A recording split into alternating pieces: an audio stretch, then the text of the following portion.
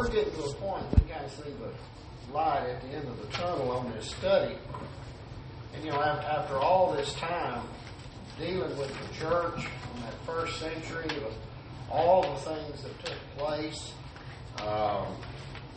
particularly in the last 150 years, thereabouts, all of the things that took place. And it became, it's clear to us that people made some rather errant decisions concerning the work of the church and brought about this need for restoration. In Galatians chapter 2, beginning in verse 20, this is what Paul wrote to the Galatian brethren. He said, I've been crucified with Christ. It is no longer I who live, but Christ lives in me. And the life which I now live in the flesh, I live by faith in the Son of God who loved me and gave himself for me. I do not set aside the grace of God, for if righteousness comes through the law, then Christ died in vain. In 1 Corinthians 11 and verse 1, he simply said, imitate me just as I imitate Christ. And, anything less than that is just not enough. And that's why we've spent this time of late talking about the individual. And without restoring the inner spirit, all of the outward things, the visible things, really mean nothing. Because it has to do with the individual, their heart, and their relationship with the Father and the Son. And as important as all of those things were and are that we talked about as the church kind of imploded, I guess, rather than exploded, it really brings about the idea that what we ended up with was a, quote, impotent religion in the way it was practiced. That God had been left behind, that Christ had been forgotten. And we can go back to the scribes and the Pharisees, and I told you last week that I would like for you to read Matthew 23, because this is where Jesus speaks. This is where, I don't know, in my mind, whenever I read this, I see Jesus as angry as he was at any point during his ministry. Even more so than overturning the tables of the money changers and all of that in the courtyard of the temple. He was angry. He wasn't miffed. He wasn't just in a snit. He was angry. Because he pointed out generations, tens of generations, of things that the Hebrew people had done, where God had given them every advantage possible, that he laid out a plan for them, and he said, look, all you need to do is my way, and you believe and trust me, and he says, we're going to be okay. We're going to be okay. But he's still saying, you just don't get it. You just don't get it. And it's we're at a point that Jesus knows what's just around the corner. And he knows that when he goes to the cross, that many of the absolute population he came to save is still turning their back on. I think back when we were studying in Leviticus, that it was made very clear to the Hebrew people that all of this ritual that was put in place with the high priest and the priest and all the various positions and responsibilities. If you remember what he told them, he says, look, you've got to be a priest to the world. You are God's representative in this earth, and nothing has changed at this point. Now, it's interesting, if you look at his choice of words as we read through here, he used the word hypocrite 5 or 6 times. And hypocrite's one of those words that when it's used on you, it kind of sends the hair on the back of your neck when it's fighting words. 5 or 6 times he called the scribes and the Pharisees, he said, you're a hypocrite, which means an actor portraying a role. But if you put it in the context of the situation, he says, you're playing like you're religious. But he said, you're not. You know, you go out of your way. Of all the Jewish sects that have evolved over time, the Pharisees were probably the most conservative in the interpretation of the law.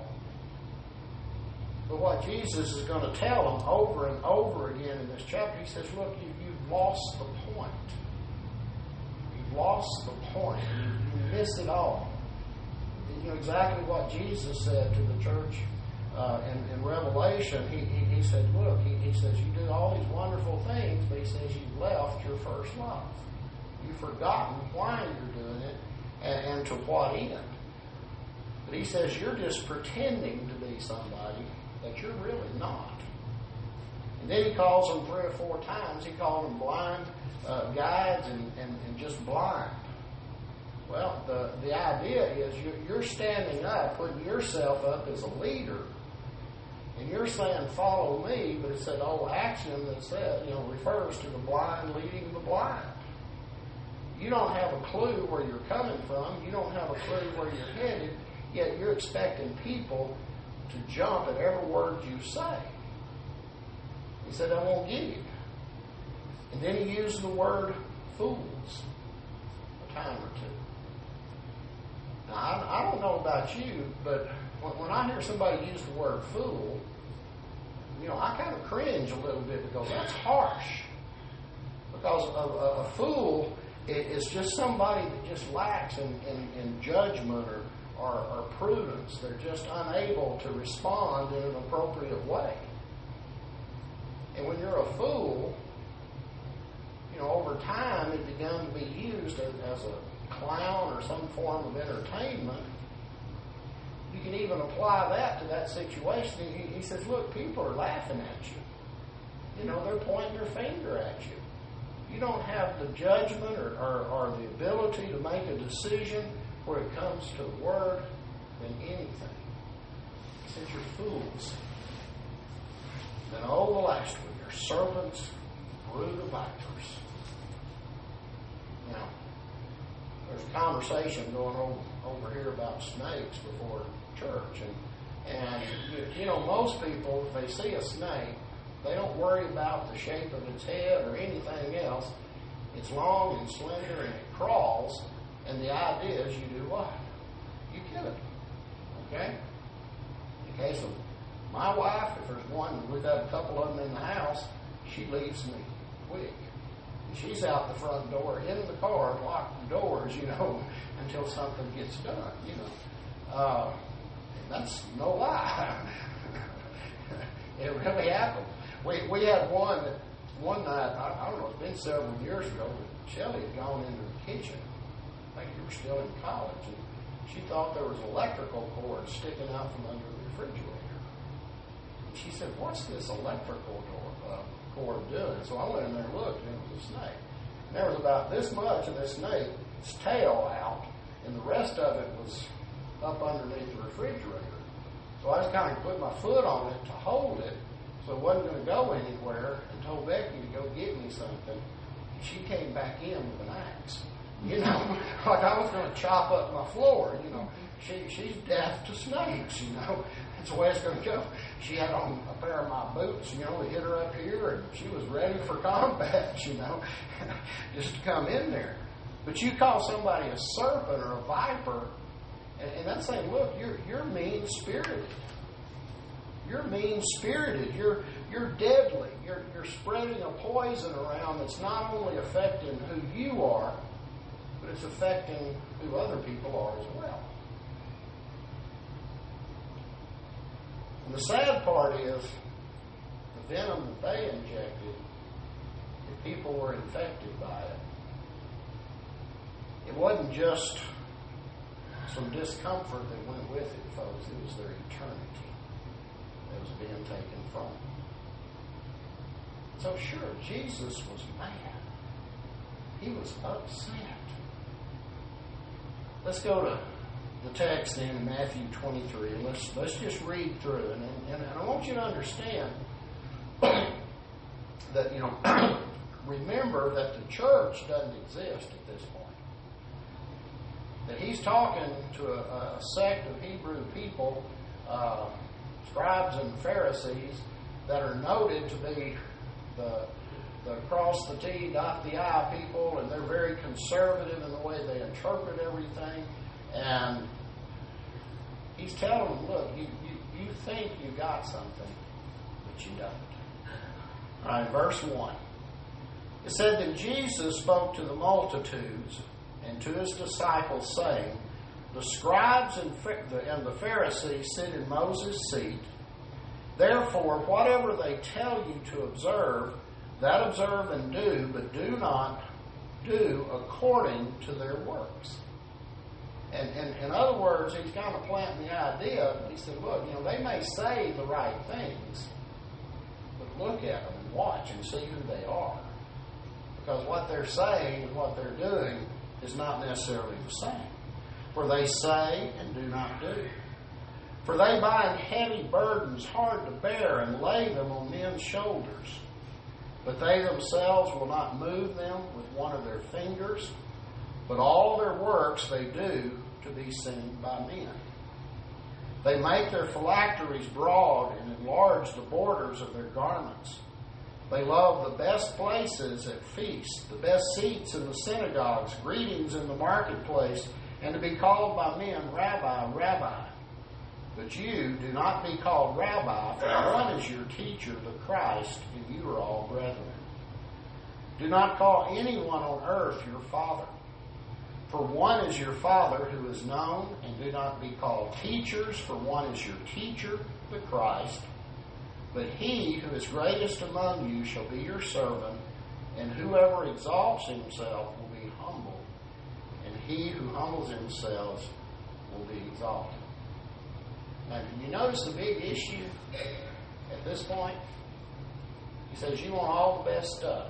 You want the best seat. You want people to just fawn over you when you come into a room or walk through the marketplace.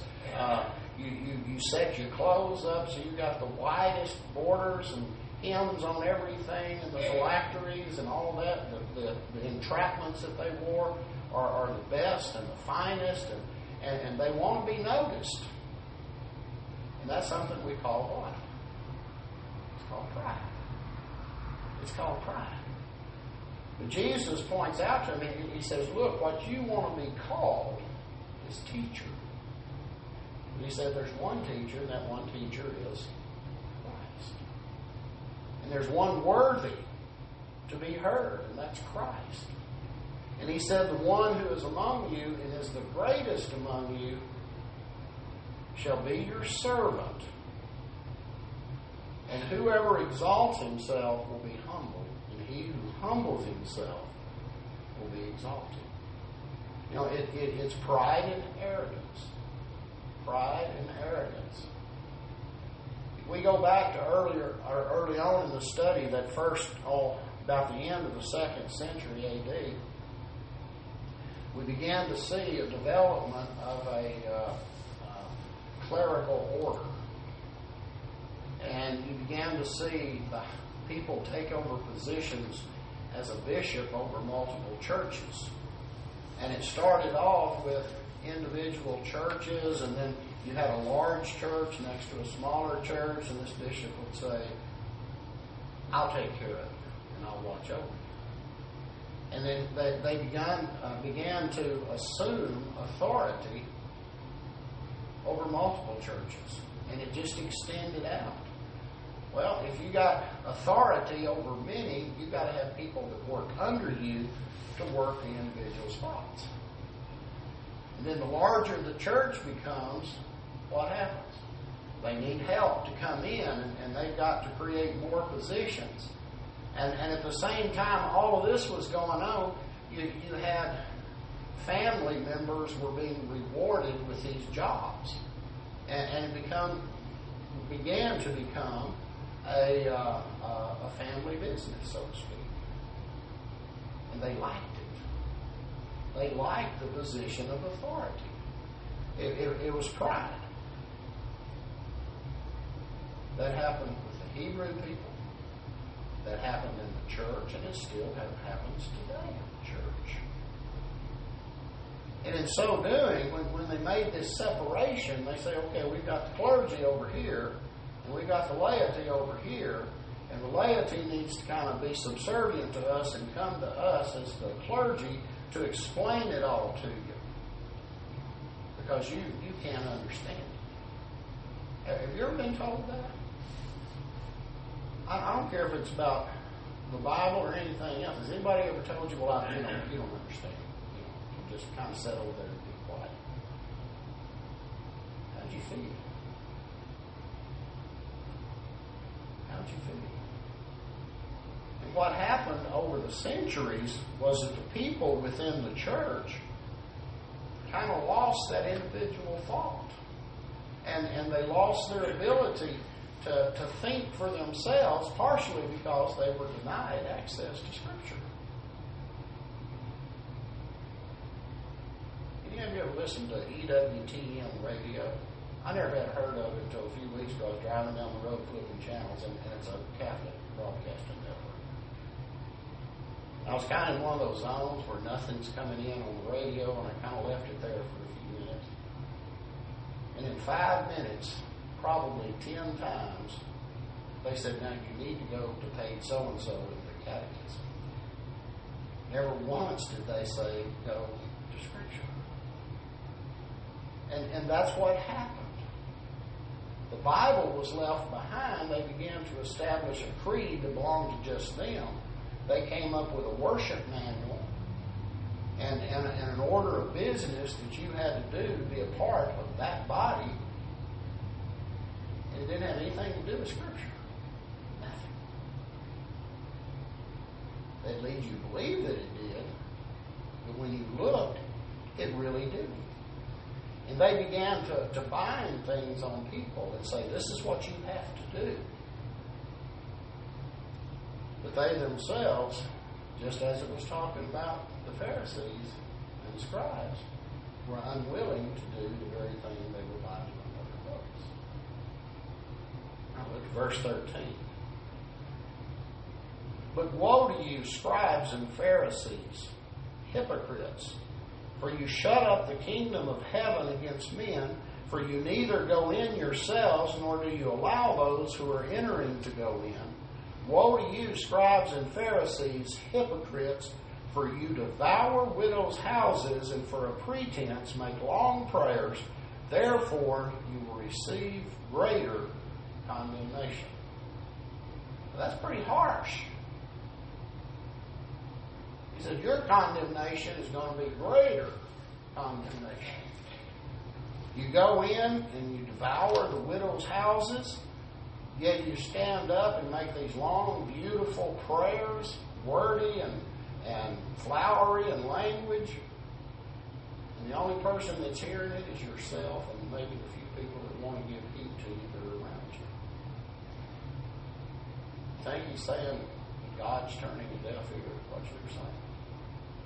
God's not hearing you. God's not hearing you. You shut up the kingdom of heaven against men. You block the door. They can't get in if they choose to make that effort.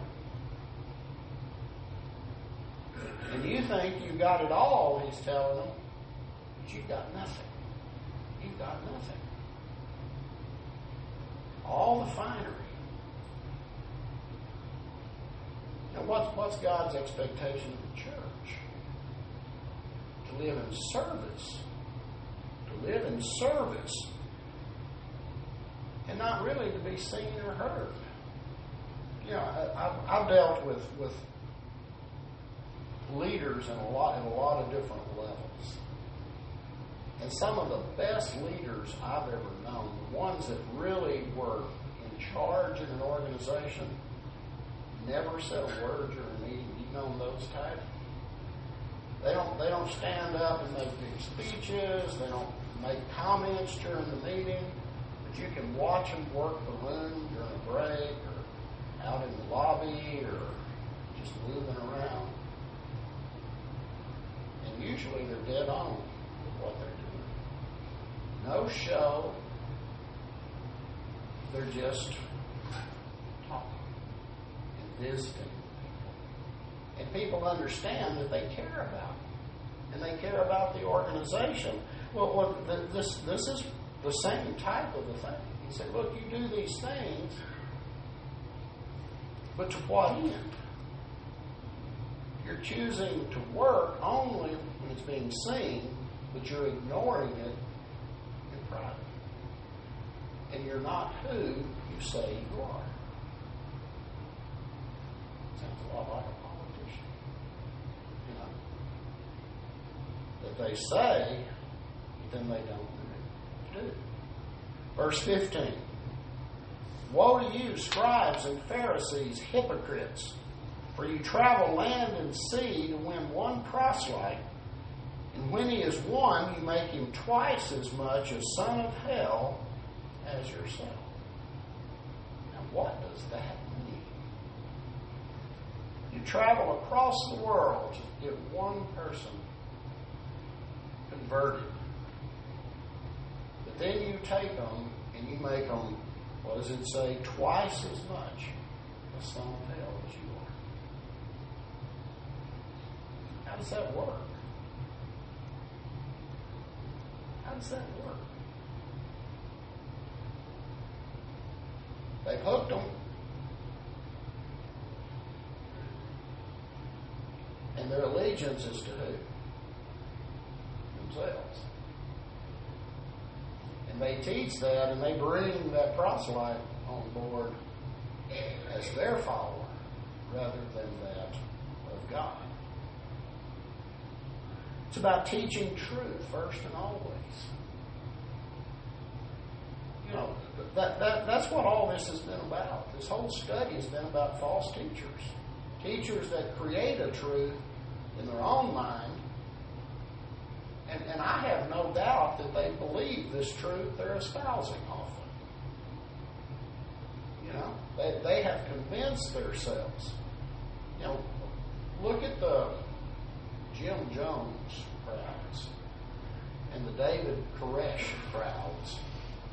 I have no doubt, I doubt that Jim Jones believed he was who he said he was and convinced people. Or that David Koresh believed. They were crazy. Absolutely crazy. But they were able to take their idea with great passion. People that were searching hung on. They hung on. It's not about truth when we teach it that way. It wasn't within the church for so many years. See, what he's telling them is, you're a failure. You're a failure. Because you're not doing the work. Your people, all the way back to Leviticus, you who are so knowledgeable of Scripture, said, you are a priesthood to the world. And guess what? In the New Testament, what does Peter write? You are a royal priesthood. You're here to share God's message to the world. It's about failing to save other people, to carry the message to them, to teach them, to bring them about. Now, look at verse 16. He says, woe to you, blind guides, who say, whoever swears by the temple, it is nothing. But whoever swears by the gold of the temple, he is obliged to perform it. Fools and blind, for which is greater, the gold or the temple that sanctifies the gold? And whoever swears by the altar, it's nothing. But whoever swears by the gift that is on it, he is obliged to perform it. Fools and blind, for which is greater? The gift or the altar that sanctifies the gift. Therefore, he who swears by the altar swears by it and all things on it. He who swears by the temple swears by it and by him who dwells in it. And he who swears by heaven swears by the throne of God and by him who sits on They lost track. They lost track. It's not about things. It's not about the building. It's not about the altar. It's not about possessions. It's not about knowing the right people. It's not about doing great shows of authority and power. It's about bringing glory and honor to the Father and the Son. And that's all it was ever meant to be. That's all it was ever meant to be. It's about Jesus. I have been to churches and sat through a sermon where some way a preacher would go a whole sermon and never read a scripture. And that blows my mind. It's not that what they were saying was wrong, but where is it in the Bible? Is there a scripture to back up what you're saying?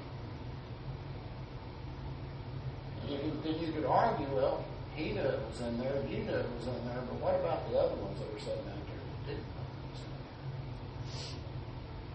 You know, the old adage, listen to the preacher and then go home and study what the preacher says and test to see that it's the truth. Or if what I'm saying is the truth. And you only do that by getting into the scripture. And it's about Jesus, and it's about carrying out what he has set aside. In verse 23,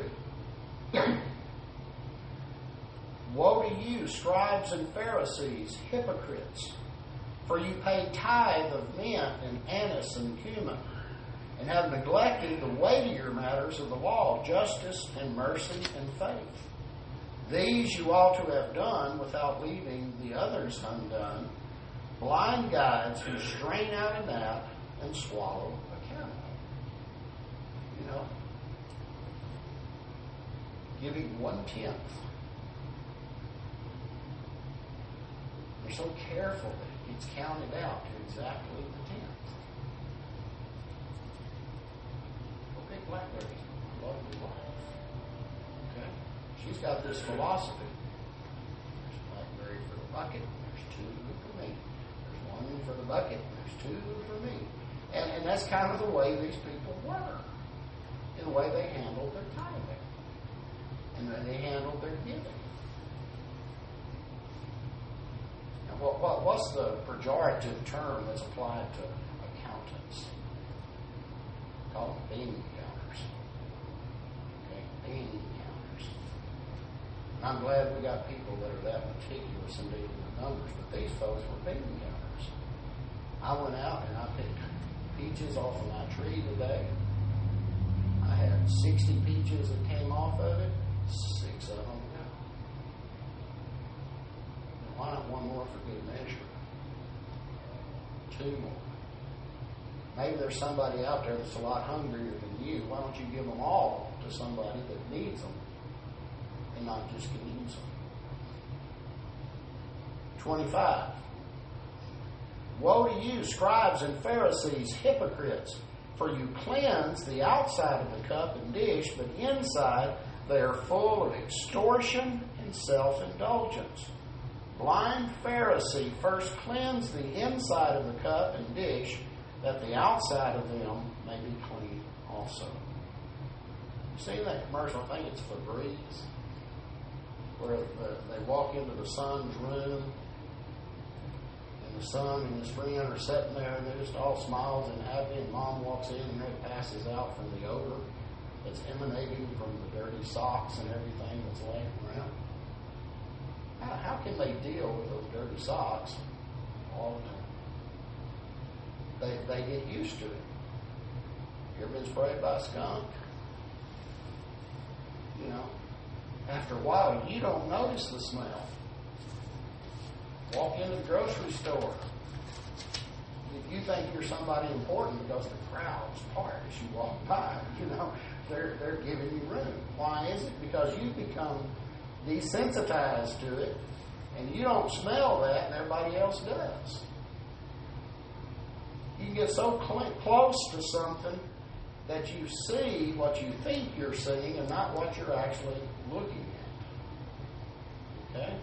Now, for you cleanse the outside of the cup, make it good and clean, and the dish, but inside you're what? Full of extortion and self-indulgence. It looks good, but on the inside it's solid rot. Okay? Looks good on the outside, but solid rot on the inside. But what's he telling them to do? He says, look, first cleanse the inside. Get the inside clean, and the outside's going to be okay. Because it's going to be clean as well.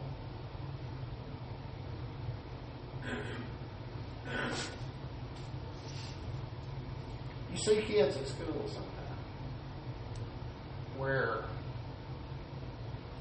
I had one boy last year, but I am reasonably sure he wore the same shirt to school every single day. You know, and you try to find a polite way to talk to him. And sometimes when you find out, that's the only shirt he's got. And Mama rinses it out in the sink with a bar of soap and hangs it up somewhere in the house or outside if it's nice and lets it dry, and that's all he's got. We can't be concerned about that outside because the kid was a good kid. I remember after I first started teaching, I just grew up with certain expectations. I thought everybody had a bathtub. And I thought everybody had running water. And I thought everybody had electricity. And I thought, all these things. And I found out a lot of these kids that lived out on the backside of Lake Cherokee out there around Kilgore, they didn't have any of those things. They had a wood stove. They heated the house. They cooked on it. And literally on Saturday nights, they heated up the water and took the bath. They were a throwback. Another generation back. At a time that everybody had those things. Sometimes we get hung up on that, don't we?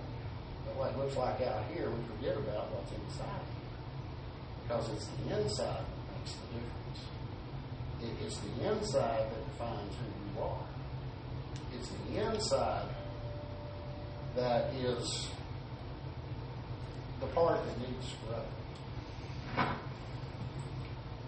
That's second.